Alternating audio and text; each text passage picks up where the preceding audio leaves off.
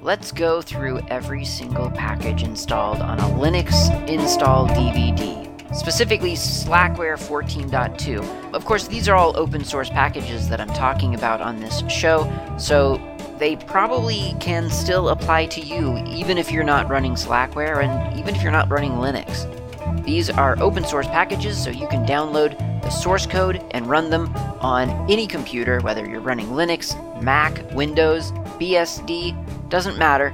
You can learn probably something from this episode. So let's get started. Last we left off, we were doing gperf and GNU COBOL, and at the very end of the previous episode, I predicted that I probably would not get to Guile immediately, because I kind of had anticipated that Guile would be a much bigger deal, or a much bigger maybe obstacle than it ended up being.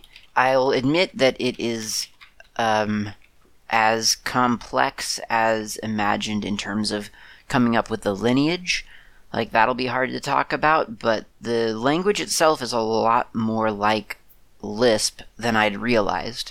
Or that is to say, it is Lisp, so I guess I didn't quite understand just how familiar Lisp would be for me, and so I wasn't really sure how long it would take me to sort of come to terms with Guile, and I have to admit it happened a lot faster than I realized. Not to say that I'm by any means an expert in Guile, but the moment I started using it, I realized that this was more familiar than I'd expected. So before we get into that, let's talk a little bit about some listener feedback, because I do have some to go over.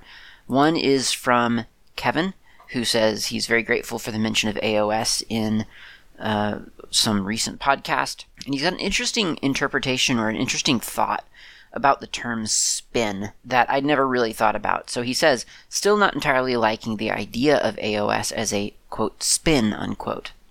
I see spin as a graphical, infrastructural change to the same underlying system. For example, Kubuntu versus Ubuntu.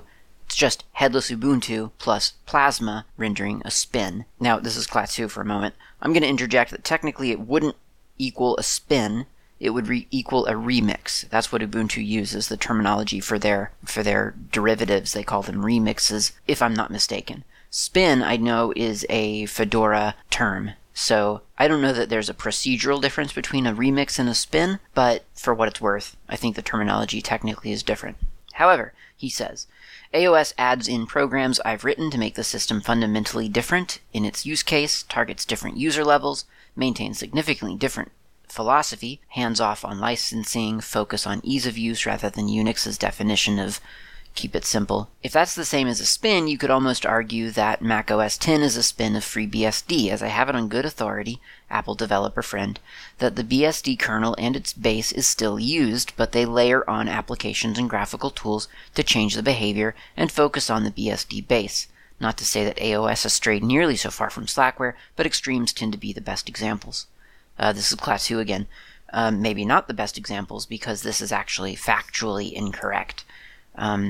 It may have been a paraphrasing of what your Apple developer friend told you, Kevin, but macOS 10 does not use a BSD kernel. It uses a Mach kernel, M-A-C-H, called Darwin, and that is not a BSD kernel.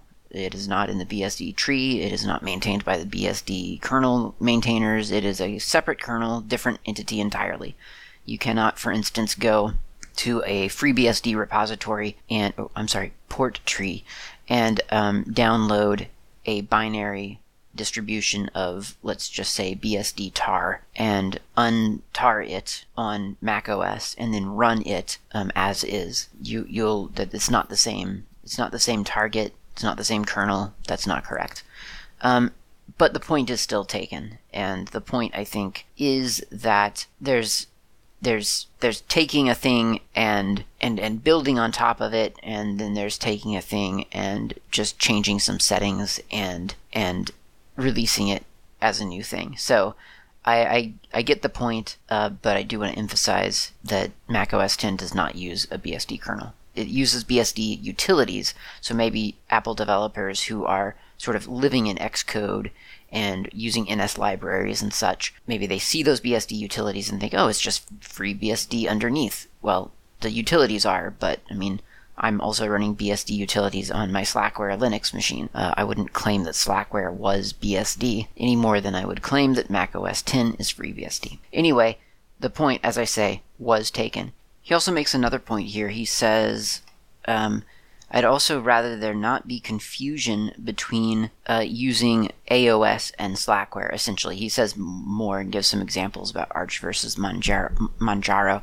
But the idea would be that, yeah, you kind of, the point of labeling things different, saying this is not Slackware, this is AOS, the point of doing that is that there's no confusion when you ask someone what Linux are you using, and they say, says here Slackware, then if you start talking to them about inittab settings, then if they were using AOS or Zenwalk or Salix or Porteous, then they're not going to have any, they haven't had that experience because those distributions set inittab for you, whereas sort of a plain vanilla Slackware user would have a lot to say about inittab settings potentially. So I see the point. I see how the title and the differentiation, that's the term I'm looking for, is significant for like lots of little just pragmatic reasons.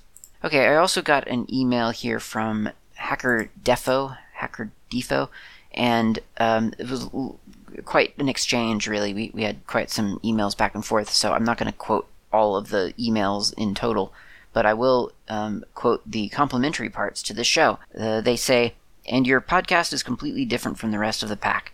The other ones are usually filled with almost the same kind of content, like new hardware products, barely scratching the surface talks, Windows 11, mention of an app or two, boring in general. You don't get to learn much, if anything. On the other hand, I learned so much about GitCola from your podcast. I've always wanted to give it a try, but never found a good starting tutorial, and hence never got around to trying it. After listening to your podcast, I'm pretty certain I can start using it without many problems. So thank you very much, HackerDefo, for that, because I was quite nervous about sort of deviating from the letter of the repository. It says to cover Git, and I chose to cover GitCola instead. Now, I did refer you, dear listener, to several other Git tutorials that I've done, so I think we're all okay. But this is quite nice to hear that the GitCola deviation was kind of actually enjoyable. HackerDefo also mentions that there's another GUI for Git that is open source, GPL version 2, cross-platform, and has screenshots from other OSs besides Mac. And that's on github.com/soramimi, SORAMIMI/guitar, spelled normal, GUITAR, guitar. I had not heard of that one, so I am kind of eager to check that out.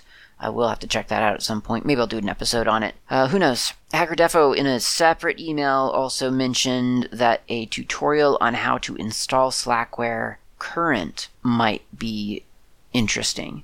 And I actually agree. Installing Slackware Current and just skipping over 14.2 is a method of installing Slackware. It is not as complex as one might think. It's actually quite easy. The Slackware installer itself is pretty simple, and I'm not saying I don't mean it makes it simple like 2 clicks and you're done.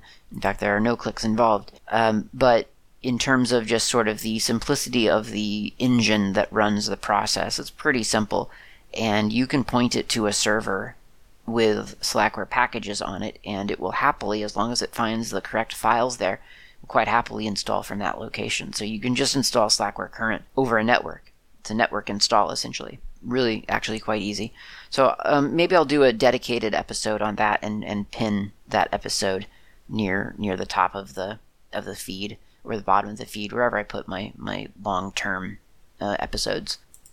So that's really good feedback. Thank you very much for that. And I believe that's everything. No, actually, there is one more thing. Ken Fallon, who you may know from Hacker Public Radio, you might know from this show. Ken Fallon says, in a recent episode, you mentioned that the process of filing a bug clears your thoughts. I am finding that filing a bug is essentially pointless. Of the 15 bugs I'm tracking, only 2 were fixed, and they were duplicates of other bugs. 1 magically fixed itself, 2 were still open, 1 in 5 years. All the rest were closed as not bugs. My feeling is that if you can't find a bug reported by someone else, it will never be popular enough to fix it. I can identify with this. This is kind of the tough part of filing bugs with open source. I guess the trite answer would be, well, hey, at least you get to file a bug. If you're not using open source, then and you encounter a problem, your recourse is to get really, really angry and go on to a forum or a microblogging platform of your choice and be very grumpy and vocal about how angry you are that something didn't work. And that's your answer. And you might get an answer from someone telling you how to make it work, like a workaround. You might not. Tough to say. But there's sort of, maybe not zero, but almost 0% chance that a developer of the product is going to follow up with you about the error that you're experiencing, much less fix the underlying issue. So that's the trite answer. The more realistic answer is that it is a little bit of a lottery when you file a bug. Whether someone who can fix it is going to see the bug, whether it's something that anyone prioritizes, whether it's actually a bug, whether it's already been fixed in some recent version that you're not running and it's not convenient for you to switch over to that more recent version. Yeah, there's a lottery to it. So I have not had quite the experience that Ken has had, although I think maybe I have, but I'm just interpreting it different. I mean, I try to file a lot of bugs. I feel like I file a lot of bugs. And yeah, some of them they don't get fixed. They don't get the attention that they deserve. I've had definitely Fedora bugs that I've filed, and I think Firefox bugs that I've filed. And I keep getting messages, sometimes a year later, more sometimes, about how the bug hasn't been fixed and the product is end of life, and so the bug is going to be rolled over to the next product, and it kind of keeps going that way for a while. And then yet again, sometimes there are bugs that I file that sort of do get fixed, but not sort of officially in that bug tracker. So in other words, it might be something that I have filed. Maybe I get a response about it, maybe I don't. But then when I boot up the next version of, say, Fedora, or try the next version of, say, Firefox or whatever it is, the problem doesn't exist anymore. And I don't know if that was a direct result of the bug that I filed, or whether it's just sort of one of those things that got fixed as part of a larger initiative within the product development. So yeah, sometimes it can be hard to sort of identify when a bug has been effective and when it has not. Of course, my statement exactly in 409 was that when I file a bug, it forces me to have to go through the process of replicating, of reproducing. That's the word, the bug, and of the error. And many times when I do that, I am inspired to try some other method. I'll think, well, so that I can say, yes, I tried clicking the red button, I better just go ahead and click the red button, even though I'm 100% sure that it's not going to make a difference. And then I click the red button and it makes all the difference, and no more bug is required. So that's what I meant by that process. Like the process of filing a bug helped me troubleshoot, essentially. But yeah, I don't know. I'm going to obstinately just keep saying that filing bugs is good in general, because it's just that it's just that there's that percentage of a chance of it actually being noticed by someone who can then fix it. But yeah, bug reporters are problematic. They're big pools of errors that may or may not be valid, and developers have to chip away at that monumental stash of error reports, as well as continue to develop the application in whatever direction they want it to go. So I feel Ken's pain, but I'm going to insist that it's still worth filing, because that's just a way of giving feedback, and it's a heck of a lot better than just going onto a microblogging platform or a forum and threatening to never use that application again, and to question the effectiveness of all the developers and so on. Not that I'm trying to imply that Ken does that. I'm just saying that's in the old world of non-open source software, that's what I was used to seeing. It's what I still see today. Within that world, and it's just it just feels very helpless, and I don't like that. And I'm not saying that reporting bugs and having a bunch of open bugs, 15 open bugs that never get solved, that's not very empowering either, but at least it is a thing that you can do that may produce results. And like I say, even though some of those bugs don't get answered themselves, the problems sometimes might get fixed independent of that bug. So I don't know. I guess I'm trying to say something nice and comforting, but ultimately I guess there isn't something nice and comforting. If you're filing bugs and they're not getting fixed, that is not empowering. It's not fun. But I do think that at least you're doing the good work. You're doing your part. You're reporting the errors as you encounter them, and I think that's admirable. And we all thank you, Ken, and everyone who files bugs for that diligence. That was nice. Let's go get coffee, and then we'll come back and we'll write some code in Guile.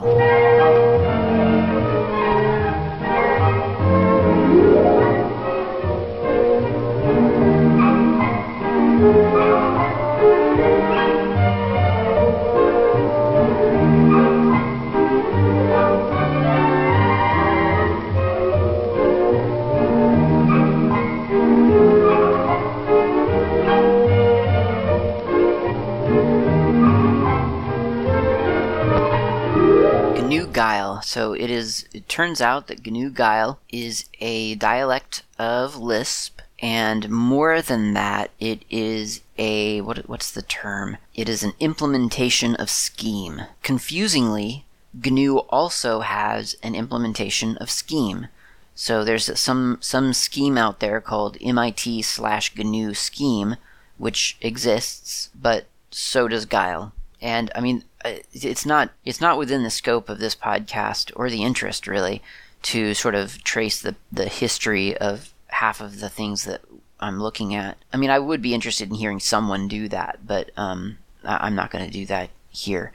So apparently, and I'm just kind of taking a lot of this from Wikipedia, apparently what happened was at some point in, like, I don't know, 80s, 90s, something like that, Emacs Lisp existed, and the community started to look at that and think and imagine how it could be made better. And I think the problem probably, I'm assuming, was that Emacs Lisp was a little bit tightly bound to Emacs, and the operating system was a lot bigger. There were other tools out there other than Emacs that could benefit from like a handy little scriptable Lisp. So some guy named Tom Lord began working on an embeddable language runtime called the GNU Extension Language, or GEL, which people realized was in conflict with some other project around the same time,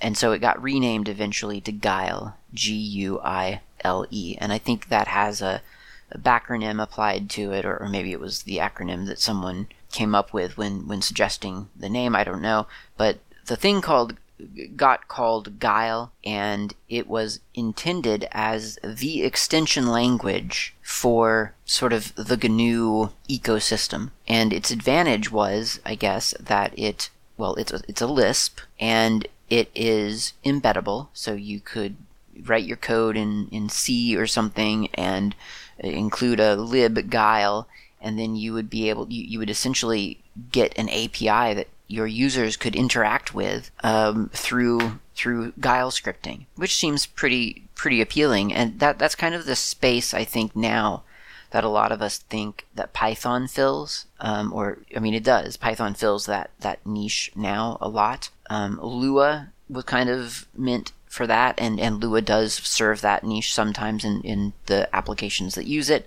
So you'll find like Python scripting and Lua scripting for larger applications. Within the GNU world, the official extension language is Guile. The lineage of all of this is complex, but let's just say that it started back in 1955 with Lisp, the original Lisp, and some history happened. And then in the 70s, something called Scheme came out and I guess made a big splash because, I still hear about Scheme today. Scheme still perpetuates today, so it's kind of a big deal. In the 80s, at some point, Common Lisp came out, and then Emacs Lisp got developed, in like 83, 85, whenever that got developed. And in reaction to that, more or less, we could say GNU Guile was created. That's of course not Lisp's final. The history of Lisp hardly ends there, and that's not a complete history. There's other Lisps, modern Lisps like Racket and Clojure and other things like that. So they're out there, still quite useful. It's being used in real applications in real life. So it's not a bad thing to kind of get familiar with, possibly. If that's something that you're interested in, I think that there's a pretty good case for demonstrating that that Lisp is a relevant language still today. Okay, so I've already done an episode about Lisp. That's significant, I guess. And I believe that was episode 4, it must have been 400 something. Let's look. C-Lisp is what it was, and it was 405. That's what it was. And in that episode, we ended up doing a dice rolling application. So I'm going to re-implement the dice roller application in Guile instead of Common Lisp, and that's kind of as far as I'll go. Like that's all I'm going to do is just cover essentially what I've already covered of Lisp, but for Guile.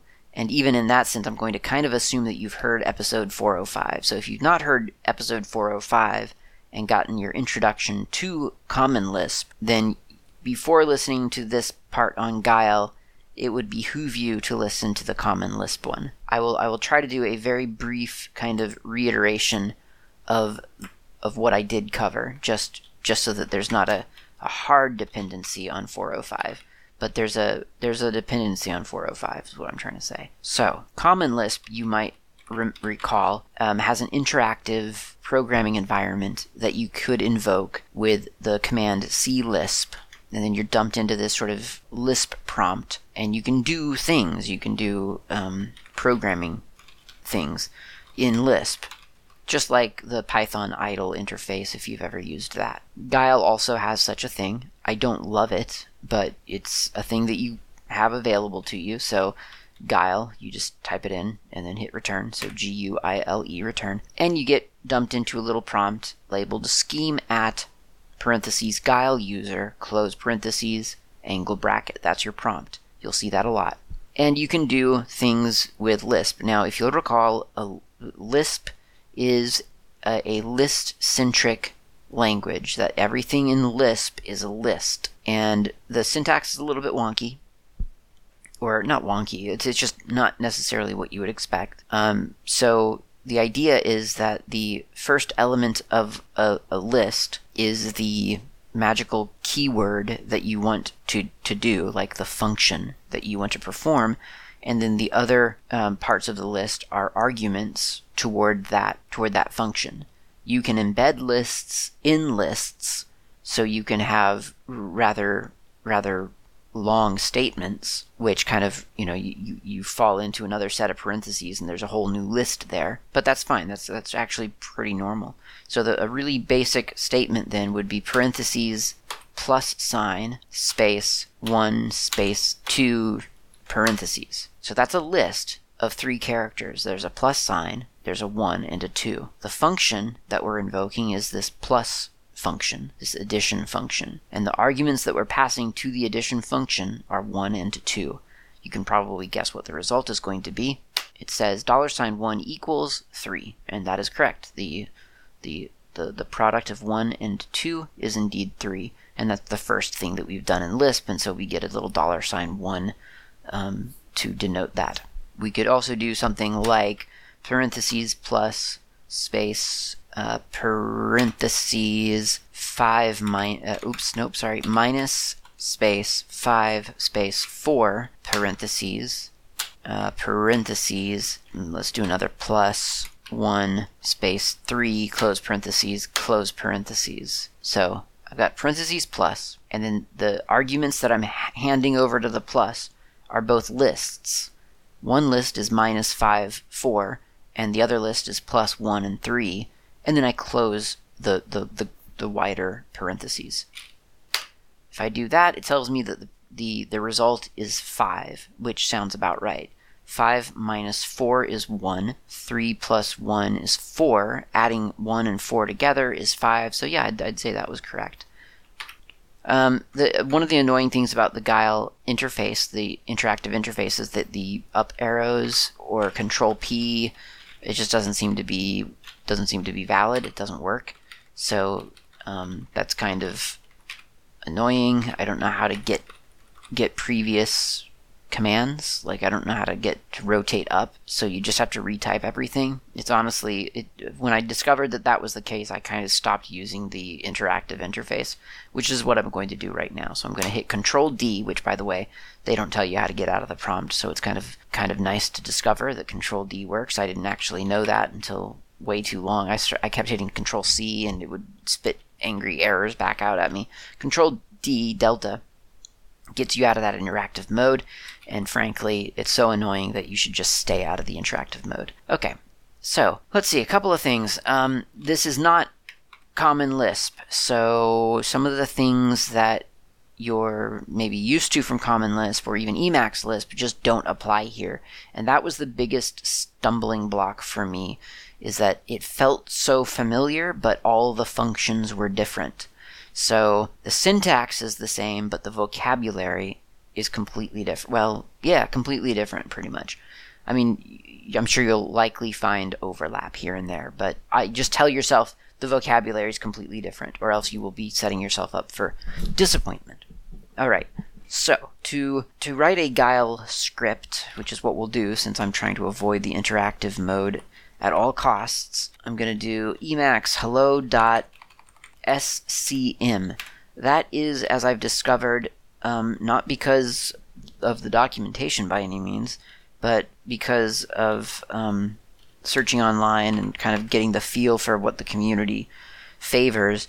SCM, which I'm imagining stands for scheme, is apparently the preferred file extension for Guile source code. So, I mean, it doesn't matter, but I'm just saying, like, if you want to do what everyone else is doing, that seems to be the thing that they're doing. And the first line that you need to type is #bang, or I guess /user/bin/guile-s, as in Sierra -s. And then on the next line, and this is important and confusing, you need to do !#. So in Guile, you have to kind of you have to close your magic cookie line, which is not what we're used to as Linux users. We generally speaking, we do the shebang, and that's it. In Guile, you have to close the shebang with a bang to do that, or else you will get errors. It threw me off for way too long, so just remember, in Guile, you have to close your shebang line. Apparently, it needs to be on its own line. I haven't actually tested, but that's how it's written in a lot of examples. So just don't skip over that. Okay, so you may remember maybe from Common Lisp that in order to display a simple hello world message, it was parentheses pprint. I think that was like pretty print or something like that.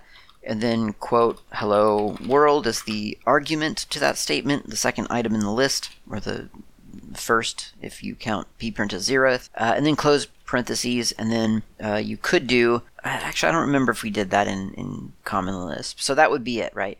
Well, in Guile, the function is not pprint, but display. Display is the function for printing. So parentheses display space hello world close quote close parentheses, and then parentheses new line, all one word, NEWLINE, close parentheses, save, and I guess because I forgot to open Emacs with a ampersand, I will quit, and then I'm going to do a ./hello.scm, and of course that's not working because it's not executable. That's fine. So I'll do an sh space ./hello.scm. Oh, that did not do what I thought it was going to do at all. That's really funny. So this utterly failed in a very surprising way, and it seems to think that the .scm extension is an ImageMagick extension, and it launched ImageMagick for me. Okay, so instead I'm going to do a chmod +x hello.scm, and then do a /hello.scm, and that one worked. Did not expect that result. That's very interesting. So anyway, /hello.scm. Now the output is actually quite verbose. You'll probably notice, and what it's done is it's compiling your .scm file into a .go, that is Guile object file, and the Guile object file, maybe somewhat puzzlingly, is kept secret from you. It's sort of stashed away in a separate place. I don't know why. I mean, it tells you where it is. Not exactly a secret, but I don't know why they put it somewhere else. It's kind of surprising. But yeah, they put it into like /home/clat2/.cache guile ccache 2.0-8.2.0/home/clat2/demo/guile/hello.scm.go. And then I guess it must run that executable, because then in my terminal I get a hello world. So apparently this is reflecting the sort of modularity of Guile, and apparently it likes to create Guile objects. I'm not 100% sure like what the theory behind all of that is. I do know that if I copy that full path to the Go object and try to run it, it gets a permission denied. If I make it executable and try again, it says that cannot execute binary file exec format error. So it's a little bit strange, that convention, but that's fine. We'll continue on from here for now. And that was just to kind of highlight the basic process, but also to highlight the fact that the function names are going to be different. So pprint, dfun, setf, setq, all that stuff, just forget it. It's not something you need for Guile. That's Common Lisp or Emacs Lisp and other stuff. It's not Guile. Alright, so let's try to make a dice rolling application. Previously, what we did in Common Lisp was we created a function, dfunRollerNum, and then we pprinted a random number, and the random number was scoped by a parse-integer function by taking the nth number of our arguments and going from 0 to whatever that number was. So, in other words, to do the roller, we need a number, and that number needs to be parsed as an option, and then the option needs to be the correct option needs to be selected and plugged into an argument for the random function. It also required us to create to access the arguments. It required us to create a random state, a random seed, and then we were able to execute the roller function. So the exact way, and this is all written out in episode 405 show notes. So if you go to GNUworldOrder.info/#405, I think it'll take you straight to that section. So it was dfun roller num, pprint random parse integer inth 0 num, and then setf user put args, setf random state make random state t, and then roller user put. So user put args was getting the command line arguments, random state was making the random seed, roller user put is executing the roller function with the input as user put. When we get into the roller function, that the name of user put changes to num, because that's the argument I put for roller. I don't know why I did that. I guess one does it.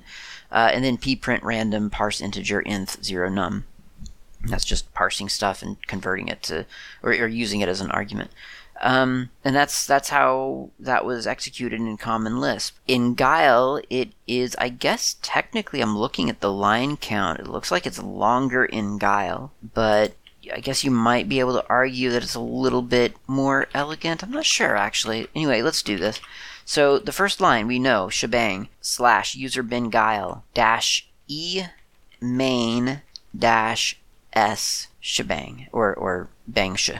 So that's -e as in echo, main -s as in Sierra. What that does, apparently, is it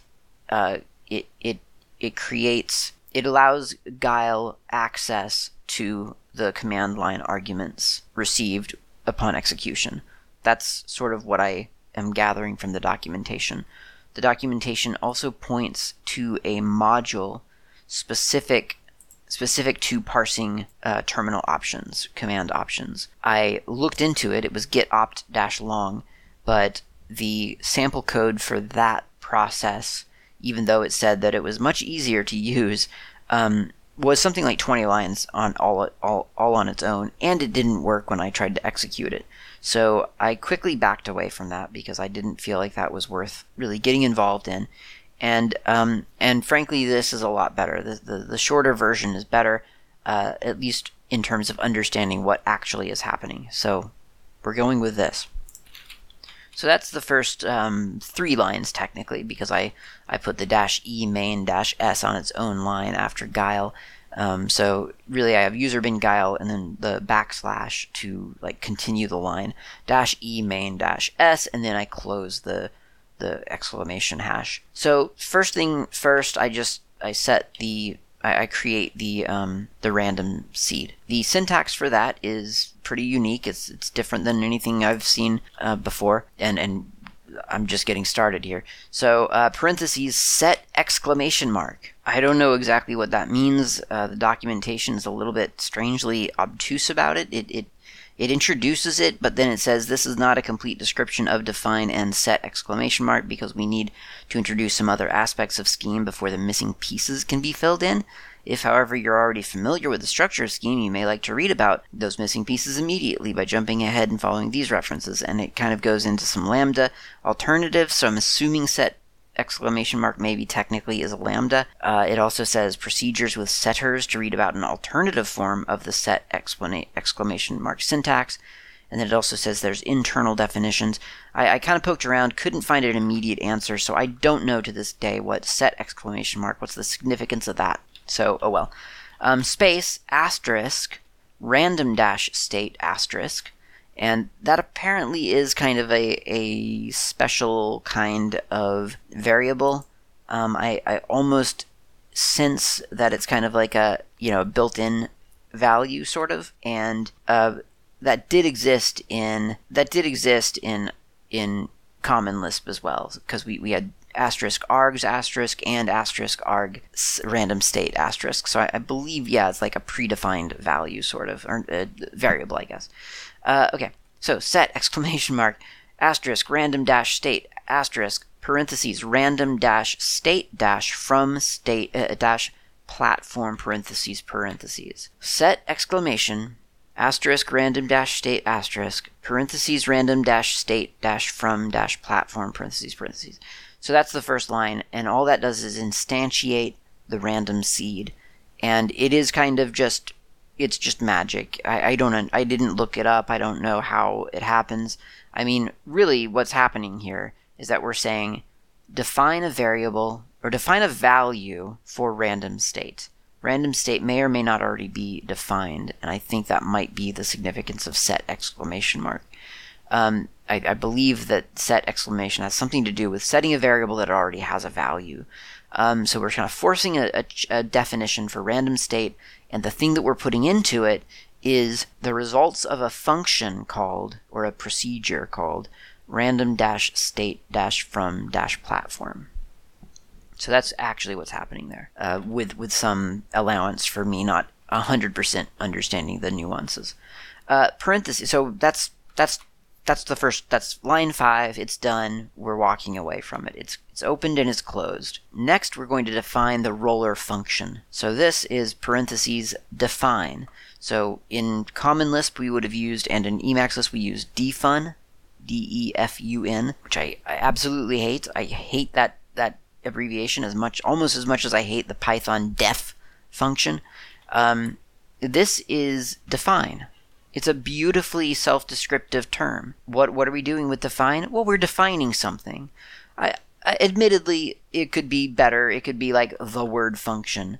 But from what I've seen, I guess maybe in Scheme and Lisp, function isn't really necessarily, or rather in Scheme and Guile, maybe the word function isn't necessarily used all that much, and it seems to be procedure. So I'm not exactly sure about the details there, but either way, I like the word define. So we're doing parentheses define, space parentheses roller num, close parentheses. So that's our opening statement. We're defining a thing called roller, and as an argument, the thing that as an argument, roller accepts a value that we're going to call num in um as a number. Okay, so next we're going to do parentheses display. You remember display? It's the p print of Guile.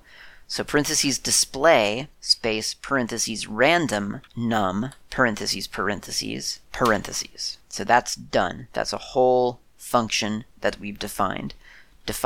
We've defined a thing called roller, which accepts one value that we put into a variable called num, and then as the action contained within this procedure, we do a display of the random function with an upper limit of num. By default, this random function goes from 0 to whatever the upper value is. There is documentation on the random function, random number generation, in Chapter 6, Subsection 6, Subsection 2, Subsection 14, Chapter 6, Section 6, Subsection 2, Subsection 14. That's what it is. Random number generation is on GNU.org/software/guile/manual. You'll find it there. It is very confusingly written. I could sort of try to take you through the process of how I failed to understand what it was trying to identify for me. Let me see if I can replicate that, because it is quite confusing, and I feel like going through it wrong might help you understand exactly how to do it correctly.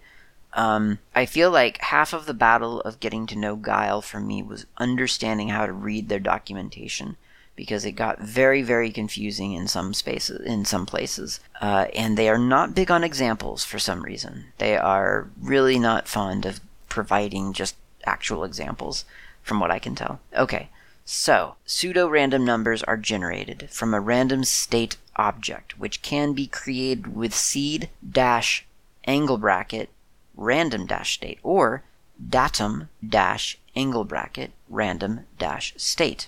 I think you'll agree, dear listener, that seems really weird and not very Lispy.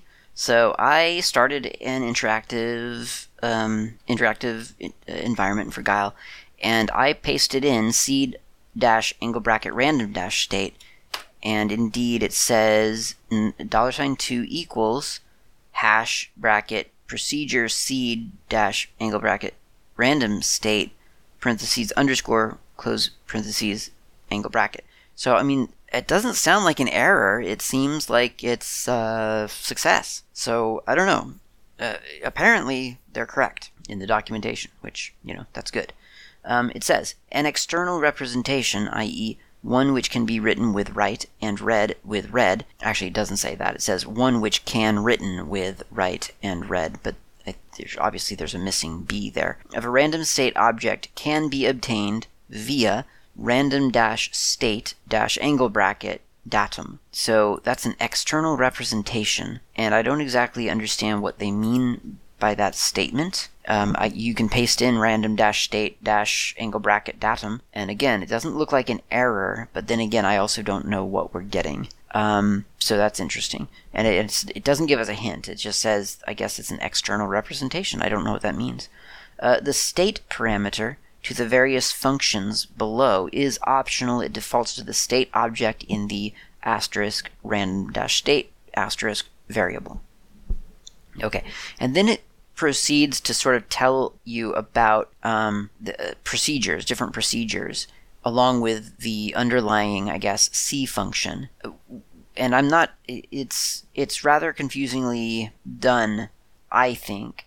The first one is scheme procedure copy random state bracket. It returns a copy of the random state. Okay, well that's not what I want to do, so I'm going to skip over that. The next one is scheme procedure random n state. This return, I'm reading it as it's written, return a number in square bracket 0, comma, n, close parentheses, which was never open, dot. So I'm assuming once again that there's a typo here and that the square bracket is supposed to be a parentheses. It says it accepts a positive integer or real in and returns a number of the same type between 0 inclusive and n exclusive.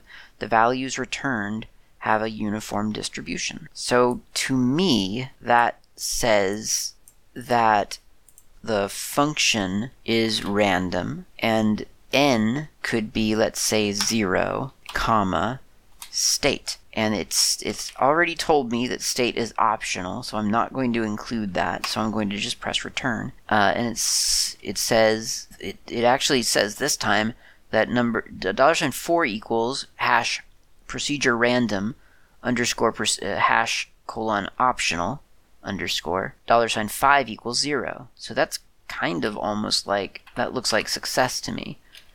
So I'll do it again, random 0. And this time it kind of gives me the exact same output. So random 0, same output. So if that's working, it's obviously not working as we would want, because it is just giving me the same number over and over again. So then again, I've set some value to 0, so maybe it wants a higher value. So we'll do random 12. And again, no errors exactly, but it does just keep returning 12. So not too sure about what's going on there. So maybe actually state isn't necessarily optional. Maybe we need to point it to state. So we could do random, let's do 0 again, and then say asterisk random dash state, because if I'm understanding correctly, that's a variable representing the results of our random seed. So random 0 asterisk random dash state asterisk. Again, no error, but I've got a 0 and a random state F99CB0.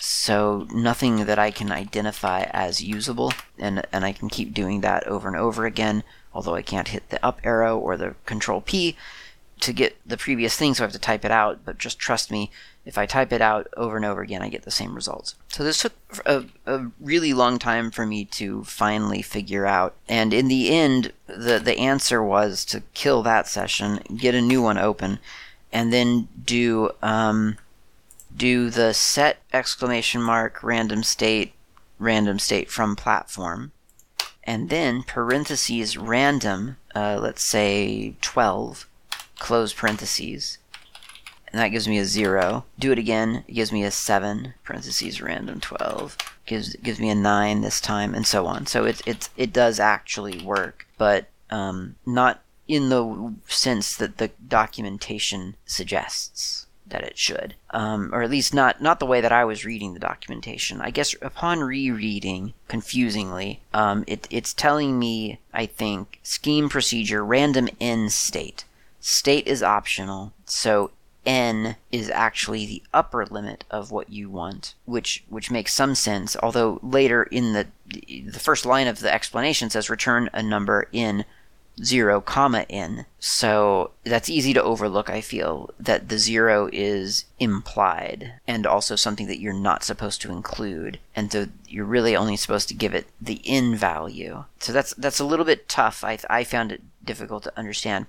And then the fact that at the very top of the document it tells you apparently to just do the seed dash angle bracket random state, and that appears to work when you do it, and then confusingly the actual thing that you need to do isn't mentioned until the very end of this document, and that's kind of the thing that unlocked most of this for me, was that you just have to read down to the bottom to get the first step, and then the next steps you can kind of mess around until they work for you. So I would say that is a very poorly written section of that documentation, and there's a little bit of documentation problem, I think, with a lot of this. I found it very difficult to follow, but once you kind of get the feel for how they write, you can eventually get it. And then it's just a question of looking up, the tasks that you want to achieve. So, for instance, trying to get the arguments off of a out of the terminal that you've typed, how do you get the arguments into your application? Took a while to figure it out. -e main -s, the sort of qualifying line at the beginning of the script was part of it. And what that does is it gives you access to those arguments on the command line. So line 11 here, I'm going to do a define parentheses main space args close parentheses. So I have just taken the arguments passed to this script and I've put them into a variable called args. Next line is define num parentheses string dash angle bracket number. And yeah, that's that weird notation that I didn't quite understand again. Apparently, in the conversion document, converting numbers to and from strings, that's chapter 6, section 6, subsection 2, subsection 9, it says that the following procedures read and write numbers according to their external representation as defined by R5RS. No idea what that is. It's some kind of scheme definition, I think. See the ICE9 IL8in module for locale dependent number parsing.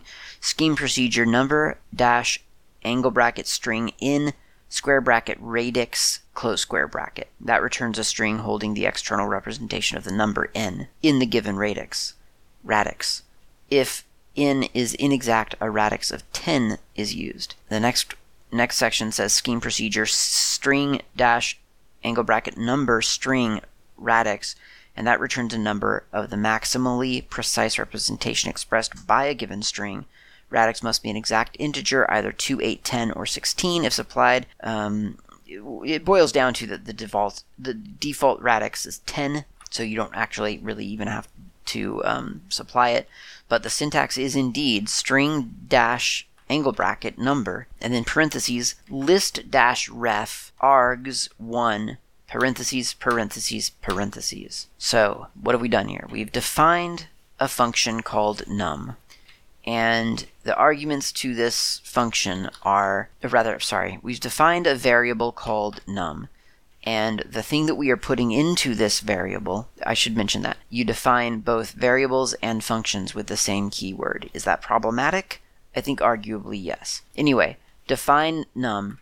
The arguments that we're putting into it is the results of the string to number conversion procedure, and the thing that we're feeding to string to number is the results of the list-ref procedure, which looks at a list in Lisp, and that's super important.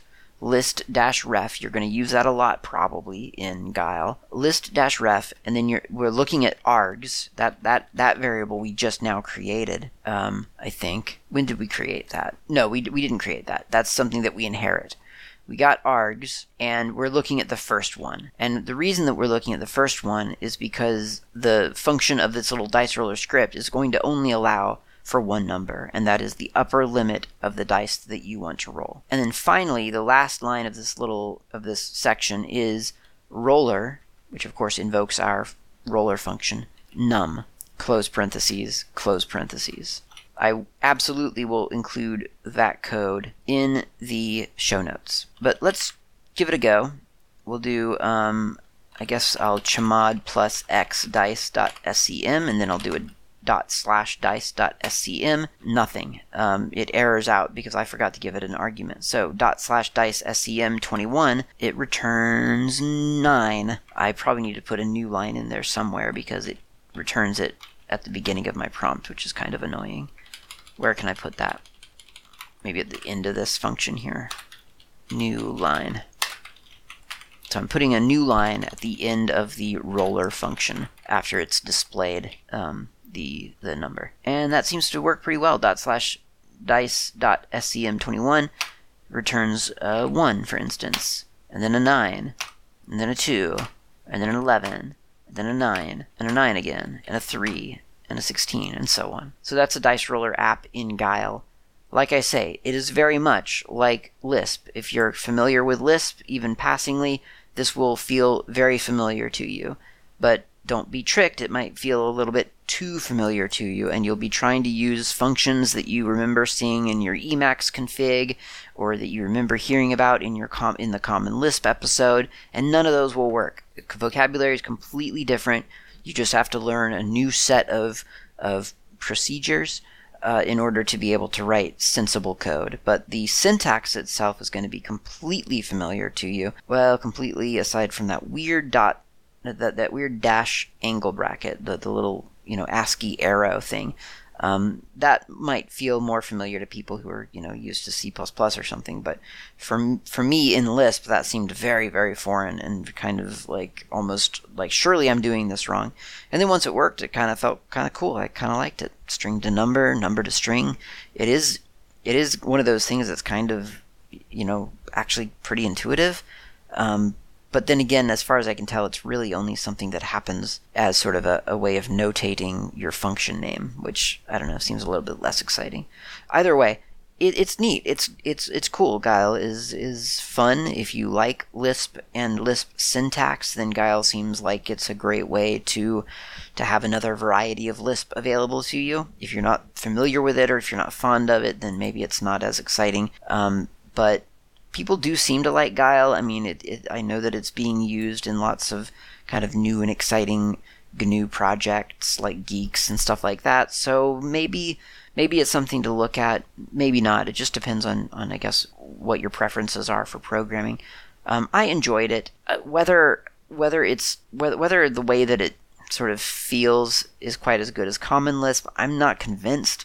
But then again, I mean, I don't have a whole lot of experience with the two to make an intelligent comparison. It is quite possible that some of the things that seem foreign to me in Guile are actually quite innovative and very useful, and I would love them if I was using it for a big project. But I'm not yet. So right now, as if I need a Lisp scripting language, I can see myself kind of maybe defaulting to Common Lisp. But we'll see what happens. You never know. That's it. That's Guile. That's the Guile episode. So hopefully that was somewhat informative. I think less about teaching you Guile. Certainly, I'm not qualified for that. I'm less interested in teaching you Guile, as I am just saying that the path to Guile would probably be get comfortable with Lisp, or be prepared to get comfortable with Lisp, and then just understand that the functions or procedures or whatever that you're using in Guile are rather specific to Guile and or Scheme, and not so much to other things that you might see around. And because the documentation for Guile seems a little bit, I don't know, I wouldn't say that I found the Guile documentation rather limited. I found the GNU manual probably the most useful, the most complete. It's probably kind of useful after a fashion. You might find yourself relying a lot on Scheme documentation and Scheme exercises in order to get good at Guile. It's a little bit. I felt echoes of GNU COBOL, where the tool is one thing, but the tutorials that you're working through are written for something else, and you kind of have to cobble stuff together, which kind of had surprised me. I had heard so much about Guile that I thought their sort of education infrastructure would be healthier and a little bit more, it would have more to offer, and I couldn't really find all that much for a beginner trying to get into Guile. So be prepared for that if you pursue it. Either way, really cool. Oh yeah, and I forgot there were a bunch of other things in this package.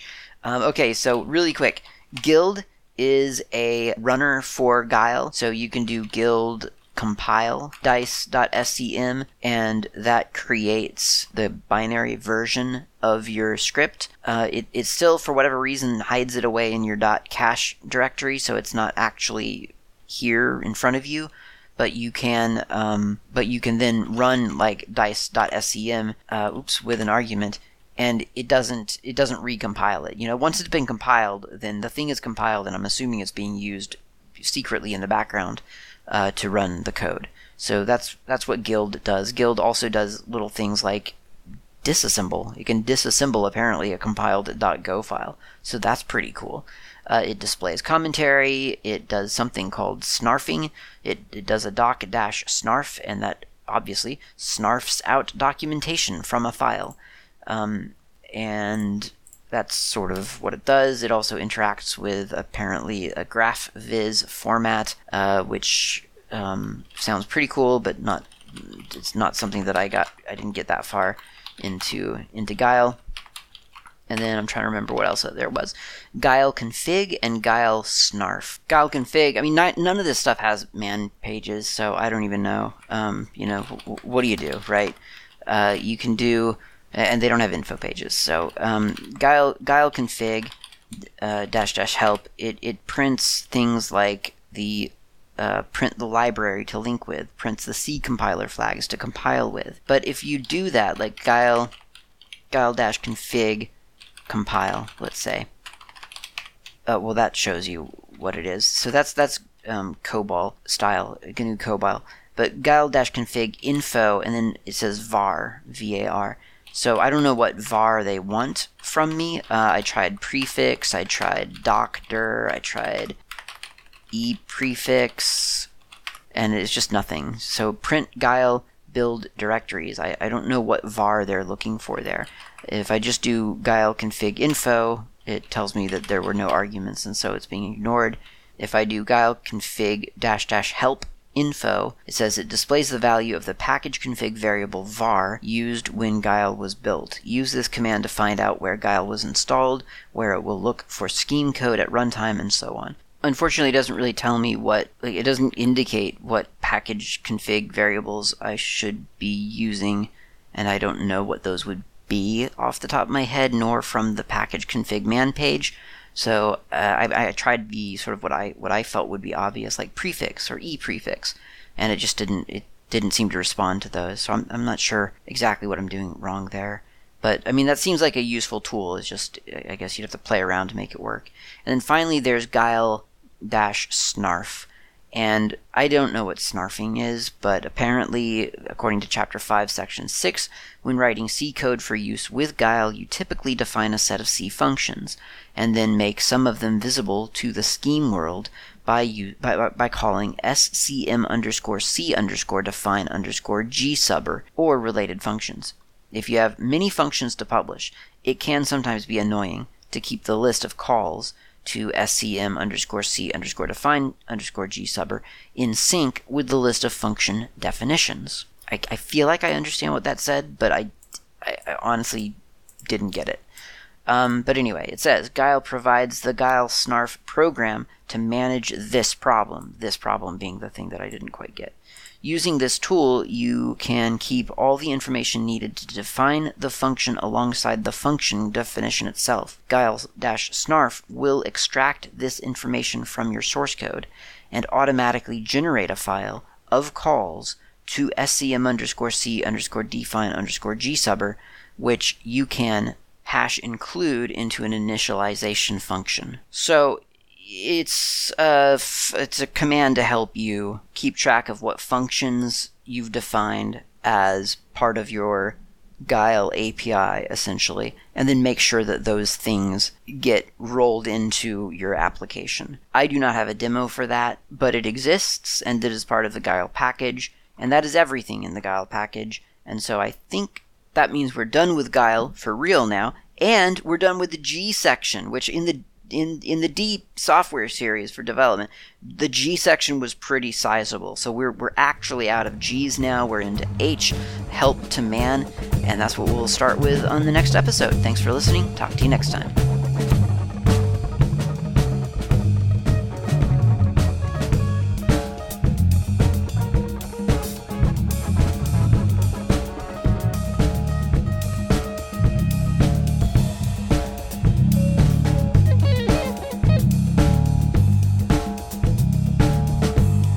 Thanks for listening. My name's Klaatu. You can reach me anytime over email with feedback or comments, tips, or just to say hi. My email address is klaatu@slackermedia.info. You can also reach me on the Mastodon network, not Klaatu, at mastodon.xyz. The show's intro and outro music is by Fat Chance Lester. You can find their music on bandcamp.com or on GNUWorldOrder.info. In the archive, you'll find a music directory containing the album from which this music has been extracted.